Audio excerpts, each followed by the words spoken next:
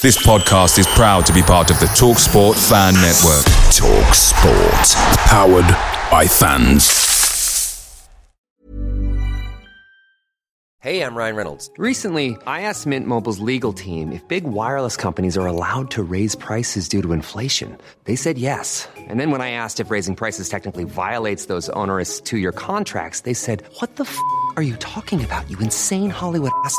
So to recap, we're cutting the price of Mint Unlimited from $30 a month to just $15 a month. Give it a try at mintmobile.com/switch. $45 up front for 3 months plus taxes and fees. Promo rate for new customers for limited time. Unlimited more than 40 gigabytes per month. Slows full terms at mintmobile.com. The TalkSport Fan Network is proudly supported by McDelivery, bringing you the food you love. McDelivery brings a top-tier lineup of food right to your door. No matter the result, you'll always be winning with McDelivery. Order now on the McDonald's app and you'll get rewards points delivered too. So that ordering today means some tasty rewards for tomorrow. Only via app at participating restaurants. 18 plus rewards registration required. Points only on menu items. Delivery fee and terms apply. See mcdonalds.com. Hello and welcome to this week's No Nay Never podcast. Burnley won the title at Charlton with a 3-0 win at the Valley, although there has been some farcical scenes at the trophy presentation on Monday, with apparently running out of medals so that Joey Barton didn't get one. We'll come on to that later. But Burnley, champions of the Football League, not just promoted, champions, 4 points clear at the top of the league in the end after Middlesbrough and Brighton played out a 1-1 draw at the Riverside. Middlesbrough therefore joining us in the Premier League. Brighton go into the playoffs. And Natalie, it was an absolutely fantastic day at the Valley. Probably one of the best days as a football supporter, watching your team win the league. Oh, it absolutely was. I don't think I've still come down from a massive high on it yet. I think it was just such a great day from start to finish. There were so many fans there. The sun was shining. You know, it was a great second half performance, and it was, in the end, quite an easy stroll. And I just don't think I'll ever get over that feeling. It was so exciting, and it's just been an absolutely cracking season. And there's been times when it's been a little bit tough, and there's been times where we've had to really dig deep, but to see that all come to an end at the Valley was just magnificent. What a great day. And to finish unbeaten again, James, 23 games, half a season. I suppose Charlton were moderate opposition, but it puts into focus what an incredible achievement it's been this season to end with 93 points at the top of the table. Burnley by far and away the best team in the league.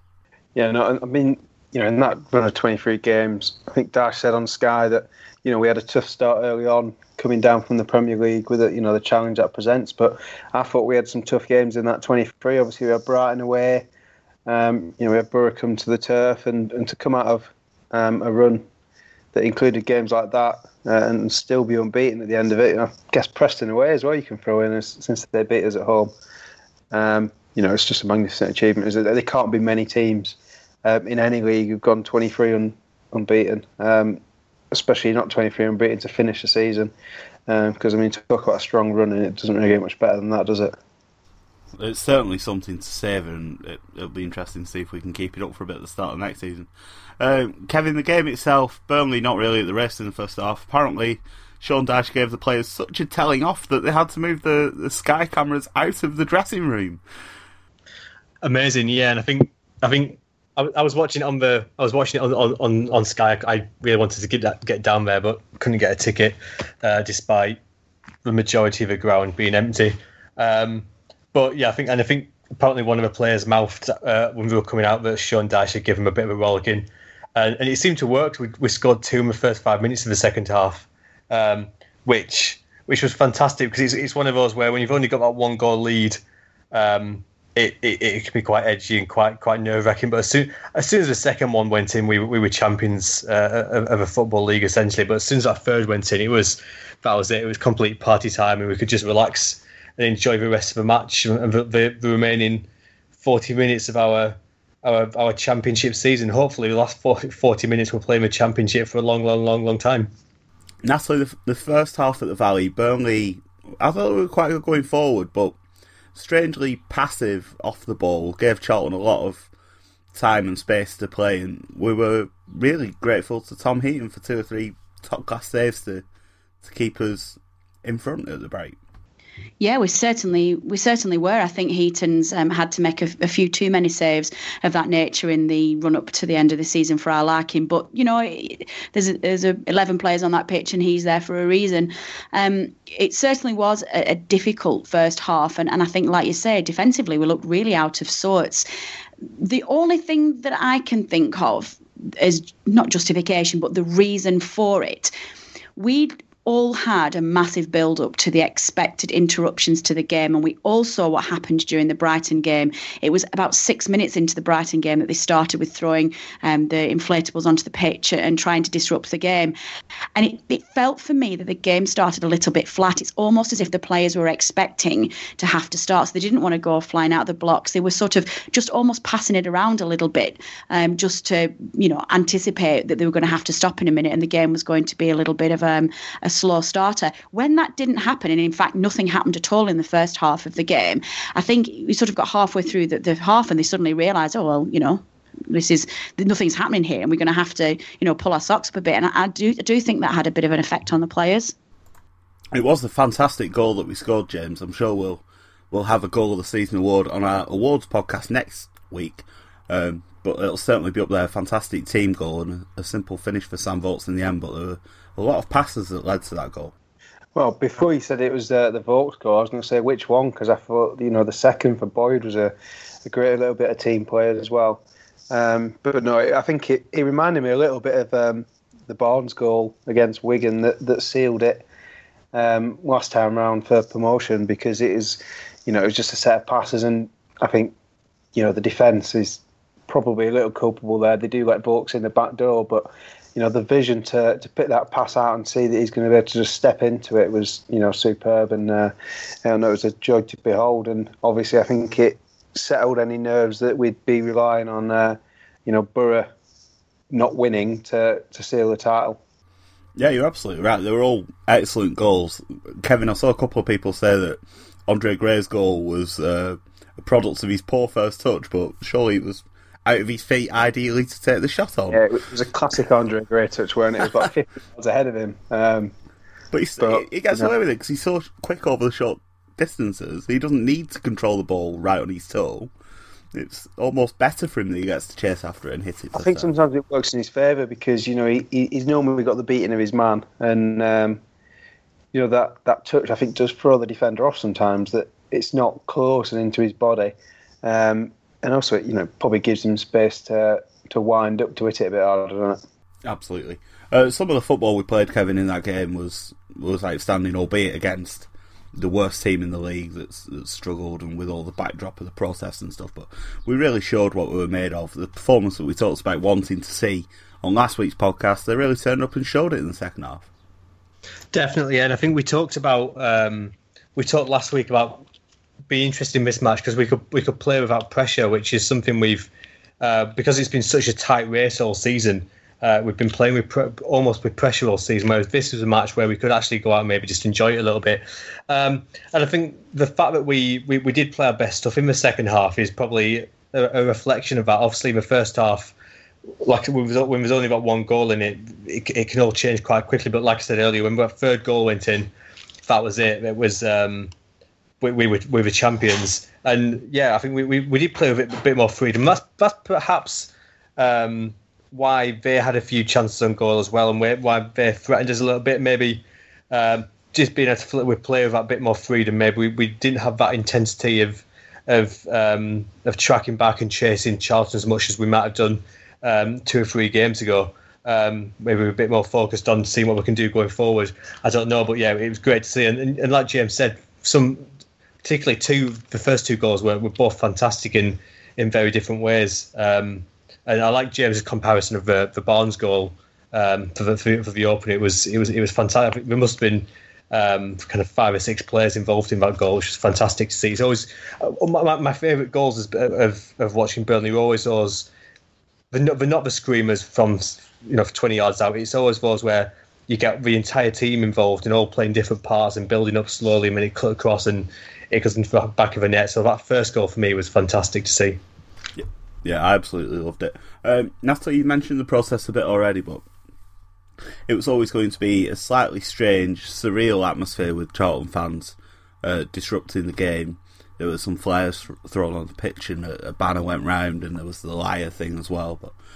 But on the most part, I think they managed to respect the occasion, as we heard from Card last week on the podcast, that they intended to. There was no attempt to have the game abandoned, which Burnley fans had been concerned about prior. There absolutely was, and what an incredible show of restraint from the Charlton fans, and they were absolutely brilliant on Saturday. They're facing such a difficult time in their history, and they're doing everything they can to help save their club, but they just were so, like you say, respectful for what was happening for us. They, even at the end of the game, they'd obviously planned a pitch invasion, and they allowed the Burnley fans to storm the pitch first, just to celebrate with their players before they then went on. And I think a lot of the media coverage has picked up on this, and I've seen quite a few reports over the weekend of just how really gracious, I'm sure they were graceful as well, but just how gracious the Charlton fans were in allowing us that day and that occasion to take place. And you know what? They were rewarded with that, with a real show of solidarity from the Burnley fans at the end of the game. So many fans on the pitch stayed behind and did the pitch invasion and the demonstration against their board. And they really stood with them. And I just really, really hope now that people get behind them and really support them for their cause, because, you just wouldn't want to be in their position. And I really hope that they get it sorted. It was very dignified, I felt, the way that they went about it. I think they talked about wanting to embarrass the board and the chairman as much as possible, and they certainly did that. You don't often see fans of both sides invading the pitch at the end of the game. It's quite odd to see that, James, but it was a good show of solidarity for the Burnley fans as well, joining in with the chanting, and I think there'll be a lot of respect between the two sets of supporters after what was a memorable occasion for us, certainly, and for the wrong reasons, I suppose, for Charlton, who, of course, dropped down to League One. Yeah, and, I think for the most part, the Charlton fans did do the protest the right way. I think, there was a moment where it was maybe getting out of hand when I think we'd had the, 3 flares in like 10 minutes, wherever it was. That was sort of getting a little bit maybe too much. But when it was spread out and it wasn't too bad, I thought they probably did it the right way. And obviously it showed because the chief executive went to hide in the second half. So clearly she was embarrassed by the scenes. But it was strange seeing, obviously, at full time, both sets of fans on the pitch and Burnley fans joining in. But, I think Charlton are a team that I don't think there's anything they've ever done that could make our fans dislike them, really, could they? They're quite as football teams go, I think they're pretty harmless. So it is, really easy to sympathise with their situation. I think if it was Blackburn on the last day of the season, Burnley fans would be reacting a bit differently, but with Charlton, it is easy to sympathise for their fans. I don't know if people saw, but Charlton fans actually placed an advert in, was it Brighton's local newspaper, wishing them well, which I thought was a bit odd. It'd be interesting to see if we get similar treatment after the solidarity we showed. We have to come on to the fairly shambolic scenes at the end now. The Football League decided in their infinite wisdom that Burnley should not be presented with the trophy at Charlton. They released a frankly ridiculous statement that I'm not even going to bother reading from because it was just pointless and idiotic, that I think said it wouldn't be safe or appropriate. This is despite the fact that Charlton fans protested last year and Bournemouth still got presented with the trophy on the pitch at the end. So Natalie, instead we had an inflatable trophy presentation with champions written on it, which is great banter but still a bit stupid, really. It's it's really hard to try not to laugh because the whole thing was just so very Burnley-like, and actually it's one of those things that will prompt your memories further down the line. You'll be laughing back at the day, Sarah. Remember when we had to lift the inflatable trophy? And you're quite right. We do make light-hearted of it, and we do have a bit of banter about the whole occasion, but just the way that the Football League have handled this entire occasion has just been utterly shambolic.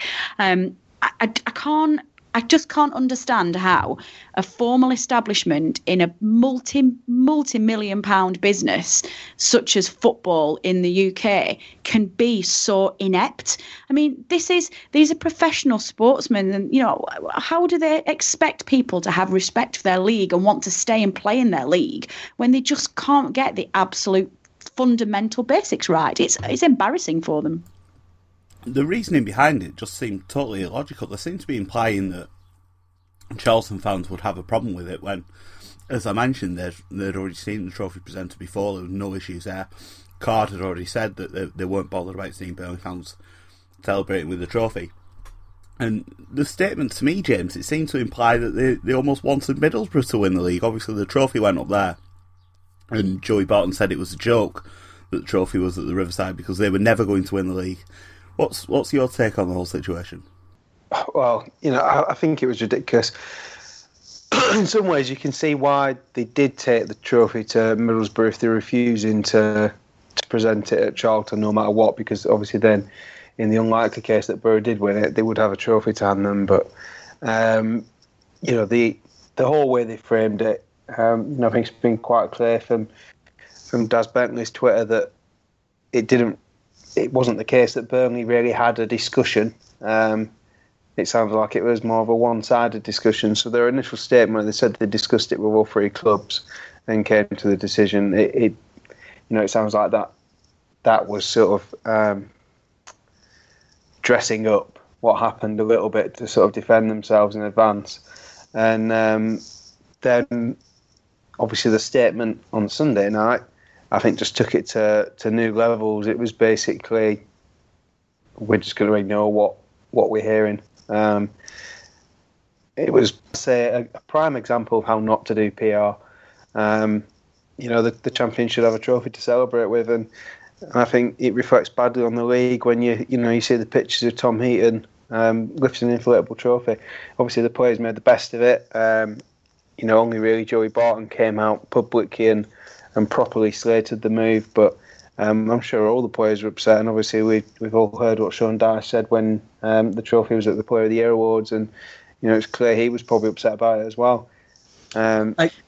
What got me with the whole thing, though, as well, one of the variations of the statements that the Football League put out were that they had made a decision that they wouldn't allow trophy presentations at away grounds anymore because they wanted as many fans as possible to be able to see it, which is fine, and I kind of understand that in a way. But less than 24 hours later, they're having a presentation on an away ground for Burton coming second in the League One. So that's straight away the first time they've come back on that. Their statements have just been an absolute embarrassment, and it wouldn't be so bad if they come out and just been honest about it. But it's quite clear on so many levels that they've just been trying to lie about it. Essentially, there's so many things, like you said. What there's that. There's clearly no issue at all about it being away ground. It's clearly because it was to do with they were worried about the Charlton fans. Just say that. And like you said, like James mentioned, that they said that they'd had discussions with the club. Again, that's pure fiction. Like, you know what it reminds me? It reminds me of when the police try and move kick-off times and they say it's in with discussions with the police when the police have actually just said you're kicking off at this time and the club has to go. Yeah, totally. Exactly, and I think they'd have had a lot more respect if they had actually just come out and said, okay, this is the real reason why we're doing it. But it's the fact that they've tried to lie to us and manipulate us a little bit, which makes it even sourer. It's been an absolute fudge. I mean, what would they have done if Brighton had won it and the trophy's there and they're under pressure from the Brighton players to get the trophy? I think they would have buckled and they would have been given a trophy out. Personally, so you potentially have the amazing scenario. I could just imagine. We're getting beat, Middlesbrough winning 1-0 towards the end. We bring the trophy out, getting ready to present it, and then Brighton score two injury times goals, and all right, get it back in the van, lads. It's just, it would have been far. It would have been even more farcical if that's even possible. I think also at this point we probably we'd have been over it, I think, but literally minutes before we're recording the podcast on Monday night, we just watched the trophy presentation, at Burnley Town Hall, and they seem to run out of medals. James Tarkowski didn't get a medal, and of all people, Joey Barton didn't get a medal when he's talked repeatedly of wanting to win the title, of that being his goal all season, and he's not got a medal, and I think he refused to celebrate with the trophy afterwards, which is fair enough. It just adds to it, doesn't it, James? It's so ridiculous. How can you not have enough medals? It's farcical. No, it's completely embarrassing. Obviously there was a few Birmingham players who came out who potentially not eligible for a medal. But, it's down to the representatives of the Football League to know who is eligible and who isn't, or just simply bring enough medals for the whole squad. And it was farcical, wasn't it? Joey then saw there was another medal available, and he goes to try and get it, and clearly they're holding it back for Tom Heaton, which I can see why, because can you imagine how it will be more obvious, wouldn't it, if worse lifting the trophy without a medal? Yeah, captain lifting the trophy and no medal, and that's the picture that lives on forever of that team winning the league. But I think it's already a bad enough sight because, obviously they're not in kits. It doesn't look like they've just won a title, does it, when they're all in the tracksuit? So it did look. It looked really, really awkward. They still stood on these on the steps, and there's not really enough room. The steps and the background. Yeah. I mean, and they say about wanting as many fans as possible to see it. It hasn't really worked out, has it? Because I very much doubt that you can get as many fans on that little stretch of Manchester Road as you can in the away end at Charlton. So I think there's probably less fans who actually have a sight of the trophy than they would have done if they just did it at Charlton. And it didn't happen that way anyway, because we had it at the Player of the Year Awards last night. We had a few hundred people there. We had Andre Gray's first experience of it was in some little, I think maybe Sean Dyche's office or something like that. So just in some back office. Yeah, it's the press room. Yeah, at the turf, and that's where they took the champions picture as well. But I mean, it's just shambolic. And then there's the fact that beyond everything, even today, that trophy doesn't have claret and blue ribbons on it. And that's true. That is really annoying. It's a trophy that had red and white ribbons on it. So, is it simply the case that they really thought we'd stuff up at Charlton and they didn't even get the ribbons ready? Nobody could have nipped to a party shop and bought some claret and blue ribbons. Yeah, I mean, on the plus side, it is the lady, and as one of the founder members of the league, we do actually have our name on it already. So, there's one positive about that trophy, I think. It's funny you should say that, actually, James, because I saw an absolutely brilliant tweet about this. I think the most of us saw it, which just sums this up so absolutely brilliantly. It's a guy called Andrew Tippler who tweeted, "Found Football League, win Football League, get ignored by Football League. Hashtag Twitter Clarets." That is so true. Just to come back to Barton though, Natalie, for it to Guys, be him as well. We've got some breaking news come up on the No Nay Never podcast. I've just seen a tweet from Daz Bentley, who has just tweeted to everybody, completely distraught over that mix-up with the medals. Completely my fault. The Football League absolutely not to blame. Yeah, well, that's a shame. We'll just have to massively edit the last 5 minutes of the podcast. Sorry, guys. We best leave that one there then. We just had one mention of a tweet worth reading out, but let's move on to the official tweet of the week for this week. Over to Natalie. Tweet of the week, tweet of the week, tweet of the week, tweet of the week, tweet of the week, tweet of the week, tweet of the week.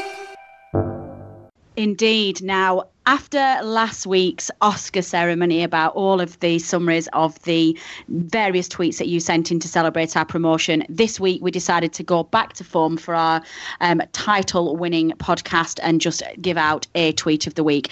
Now, it was quite difficult to pick a tweet of the week that summarised the title because there was just so many of them. And to be honest, a lot of you just tweeted, "Yay, champions, amazing," which is great and we love it. But to find one that was head and shoulders above the rest was obviously quite difficult. So we've decided this week to award the tweet of the week to another really important piece of news, which has somehow been a little bit lost in the excitement about us being champions. But it comes to a very, very important piece of news coming out of Turf Moor. No Nay Nathan. See what he did there. He wants to be part of our podcast, guys. Nate Wilson, who his handle is No Nay Nathan, says, "Michael Duff wasn't just a loyal servant of Burnley. He is the embodiment of what it means to be a claret. Hashtag always be a claret." Yeah, thanks to Nathan as well, because I've used his season ticket to go to a couple of away games this season, so that's very small payback for that favour that you got tweet of the week on the last podcast of the season. That wasn't deliberate, I promise. But Michael Duff, Kevin, Nathan describes him as the perfect embodiment of the club. It's a fantastic summary. 3 promotions, 383 appearances, I think it was. He's been absolutely fantastic, and we talked last week about wanting a little vanity sub for him at the end, and we got that. Yeah, it's fantastic seeing him get the captain's armband as well, and on that final appearance. It's fantastic, and it's weird actually, because when I was reading about him hanging up his boots, I felt weirdly emotional. I felt actually really, really sad that he's no longer a Burnley player, and I can't think of any player I've felt like that about leaving us before. Obviously, it's fantastic that he's going to be remaining in the coaching staff, which is great news, and I think he's going to be with the youth team. But it'd be great to see if he could work his way up and get involved in the first team. Who knows? He could potentially be a Premier League manager with Burnley at some point in the future. But yeah, it was really upsetting that he's no longer a Burnley player. He's been such a big part of our, I hate this word, but it's been part of our journey. Obviously, he joined us when we had pretty much no players at the club. He's been with us when we've been battling relegation. He's been through all the ups and downs, up to the Premier League, back down again, up again. He's everything we've experienced in the last 10 years or so. He's been involved, and he's been the heart of it. And he's been such a not just on the pitch, but off the field as well. He's really taken the club to his heart. I think the fact that he's only had 2 clubs in his career is a reflection of how much he does take that club into himself, and he's always been really involved with the fans. And we were talking when we played Blackburn about he's one of those players who really gets it. And his celebration when Arfield scored at Ewood and went up and essentially grabbed all of Scott Arfield's hand was fantastic. That'll be one of the defining images of the season. And that's my husband doing some baking in the background. Yeah, Kev's just getting a scale and polished during the podcast. That's where Joy's medal is. Aaron is currently blending Joy Barton's medal. Oh dear. That'd be a new one for YouTube, wouldn't it? Will it blend? There's medals. Oh, very good. Honestly, it probably wouldn't unless you got a particularly powerful one.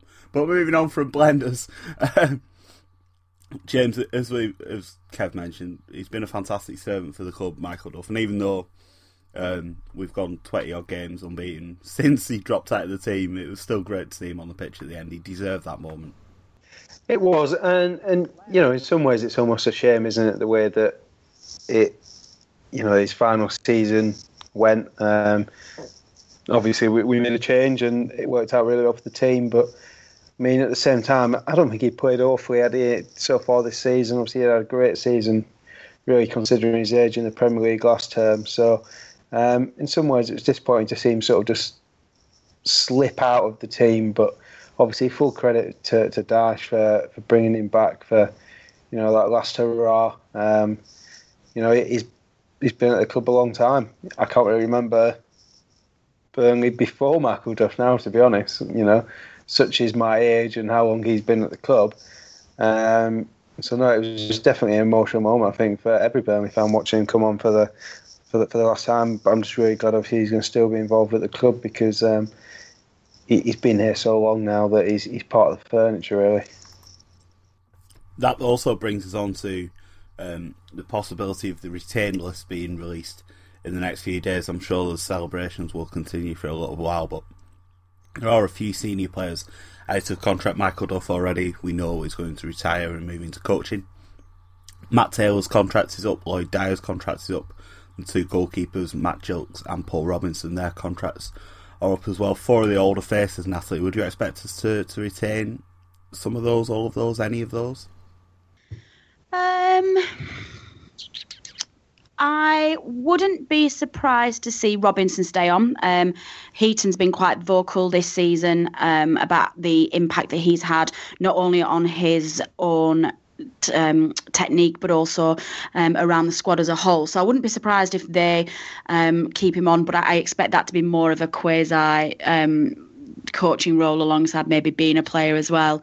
I wouldn't be surprised to see Taylor stay, to be honest, because I think he's quality. I don't know whether or not he has got the legs for a full Premier League campaign. I don't expect him to keep Dyer. But other than that, I think we'll probably keep everybody else. Is Taylor still under contract? Well, I gave that summary on the basis that I thought he was released this season, but actually, as I was going through that, reeling that off in my head, then I'm not entirely sure I know what the full list is.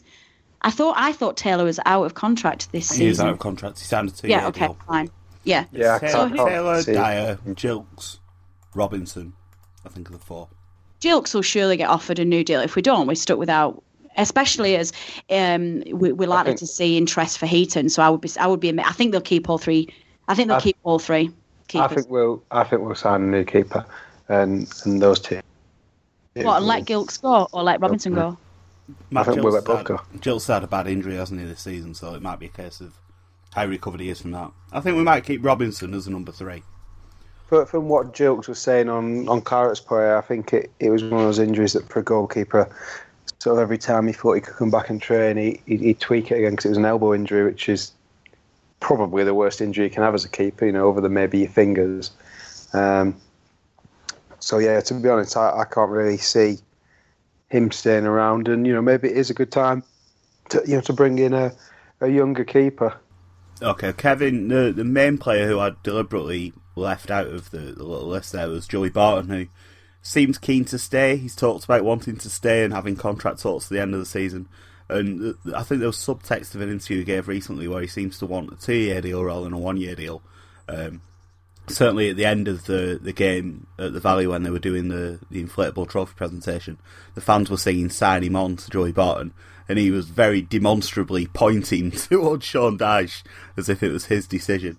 I suppose for a player of Barton's age, a 2-year contract is a little bit of a risk, but given his performances this season, surely it's something that can get done sooner rather than later. Absolutely, yeah, definitely. I'd give him that 2-year deal, even if in the second year he might not be a regular in the team. I think he still looks very fit. He still looks very hungry, and just to have his experience around the squad, and even if he's not playing it week in, week out, it would be absolutely invaluable. I think we've talked quite a lot this season about the experience Joey Barton's brought to the team, not just his playing experience, but all the experiences he's had throughout his career of different controversies, and I think he's shown this season how he's very good at. He's learned how to handle pressure and how to handle different scenarios. So just to have his experience in the squad is worth the extra alone. But yeah, it was very blatantly the start of his negotiations with the club. That the statement he made about wanting 2-year deal, because essentially now if we don't keep him on, it's everybody knows it's the club's fault. He's essentially said, I really want to stay on, and I want to stay on for 2 years, and it's completely in the club's cause. So that's almost a masterclass in using the media to leverage his negotiations, really. But yeah, hopefully it works. Clever bloke is Joey. He knows a lot more than people give him credit for sometimes, I think. Sticking with Barton for now, Natalie, he won the official Player of the Year award. We'll have an award special podcast next week where we'll find out who gets the No Nay Never awards for this season, but certainly a deserved winner of that award, although we don't want to spoil who's going to get ours next week. It's difficult to find any arguments against Barton being named the one, although he came out and said afterwards that it's all about the team, very Barton-esque, the things he said. He said he'd run through brick walls, some of the best group of human beings I think he's ever worked with.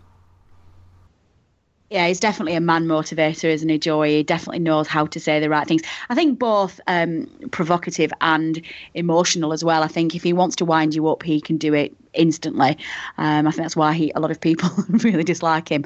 But if he wants to get a group of players feeling like they're world beaters and feeling the love, then he can do that as well. And last night was just showed that. I think you get the feeling from him, don't you, that he's happier than he has ever been. And we've talked about this before on previous podcast episodes, where he feels like he's found a home, whether or not, you know, that is all part of Joy, the PR machine. I don't know, but he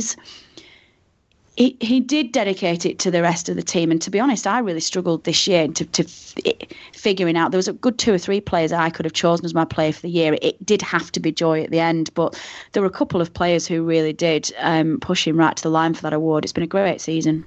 Like I say, we'll be doing awards on next week's podcast, so please keep an eye on our Twitter for all the details about that. There will be a chance for you to get involved as well. If you do want to contribute to our awards podcast, follow us on Twitter at NordNeverNet. You can also email us to find out what the crack is, give us any feedback, criticism, or praise for the podcast. Email address, as always, is podcast@NordNever.net. But finally, Kevin, people might remember a couple of years ago we asked people to send in messages for a giant thank you card that we then presented to Barry Kilby and some of the other directors at the Turf ahead of the last home game of the season. But we're asking people to do something similar this year. Can you run us through what that is and how people can get involved? So what we're doing this year is we're asking you. We're going to do a video rather than a card this year. So we want as many fans as possible to send us your videos of you essentially saying thank you to the team for what a fantastic season this has been. We're going to stitch them together and send them over to the club and Sean Dyche and the team, and for them to watch. So we want you to send us a video send us on Twitter. You probably send it in a Twitter direct message to us at NordNeverNet, and try to keep it as short as possible. Obviously, we don't want to have a 2-hour long feature film, so try to keep it within 20 seconds or so. That'd be fantastic. And yeah, just you saying thank you to the team, and what being champions of a football league means to you. There'll be more details in the show notes for this podcast, so check out there, and I'm sure we'll be tweeting a few more details about it during the week as well. So, but yeah, send us a video on Twitter at NordNeverNet, and we'll make sure the team sees it. Yeah, so please do send us your video clips, as Kev's just described. We'll also put a description of how you can do that in the show notes for this week's podcast. But a big thank you to everyone who's listened to the podcast this season. We couldn't do the podcast without all the feedback and praise that we get. It's an absolute pleasure to talk about Burnley for you all. So hopefully you'll stick with us. And like I say, there will be an awards podcast next week, so please tune in for that as well. But it's been a delight covering Burnley for you this season. Burnley title winners, champions of the Football League, despite the trophy and medal foul-ups. So a good way to end this season. Thanks for listening. Goodbye.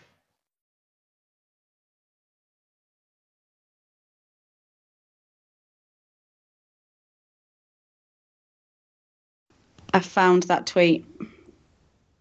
Which one?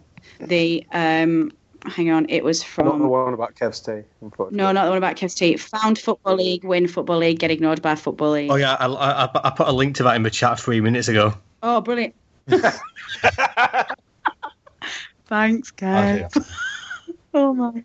Away days are great, but there's nothing quite like playing at home. The same goes for McDonald's. Maximise your home ground advantage with McDelivery. Order now on the McDonald's app. At participating restaurants, 18 plus, serving times, delivery fee and terms apply. See mcdonalds.com. A lot can happen in the next 3 years. Like a chatbot may be your new best friend. But what won't change? Needing health insurance. United Healthcare Tri-Term Medical Plans are available for these changing times. Underwritten by Golden Rule Insurance Company, they offer budget-friendly, flexible coverage for people who are in between jobs or missed open enrollment. The plans last nearly 3 years in some states, with access to a nationwide network of doctors and hospitals. So for whatever tomorrow brings, United Healthcare Tri-Term Medical Plans may be for you. Learn more at uh1.com.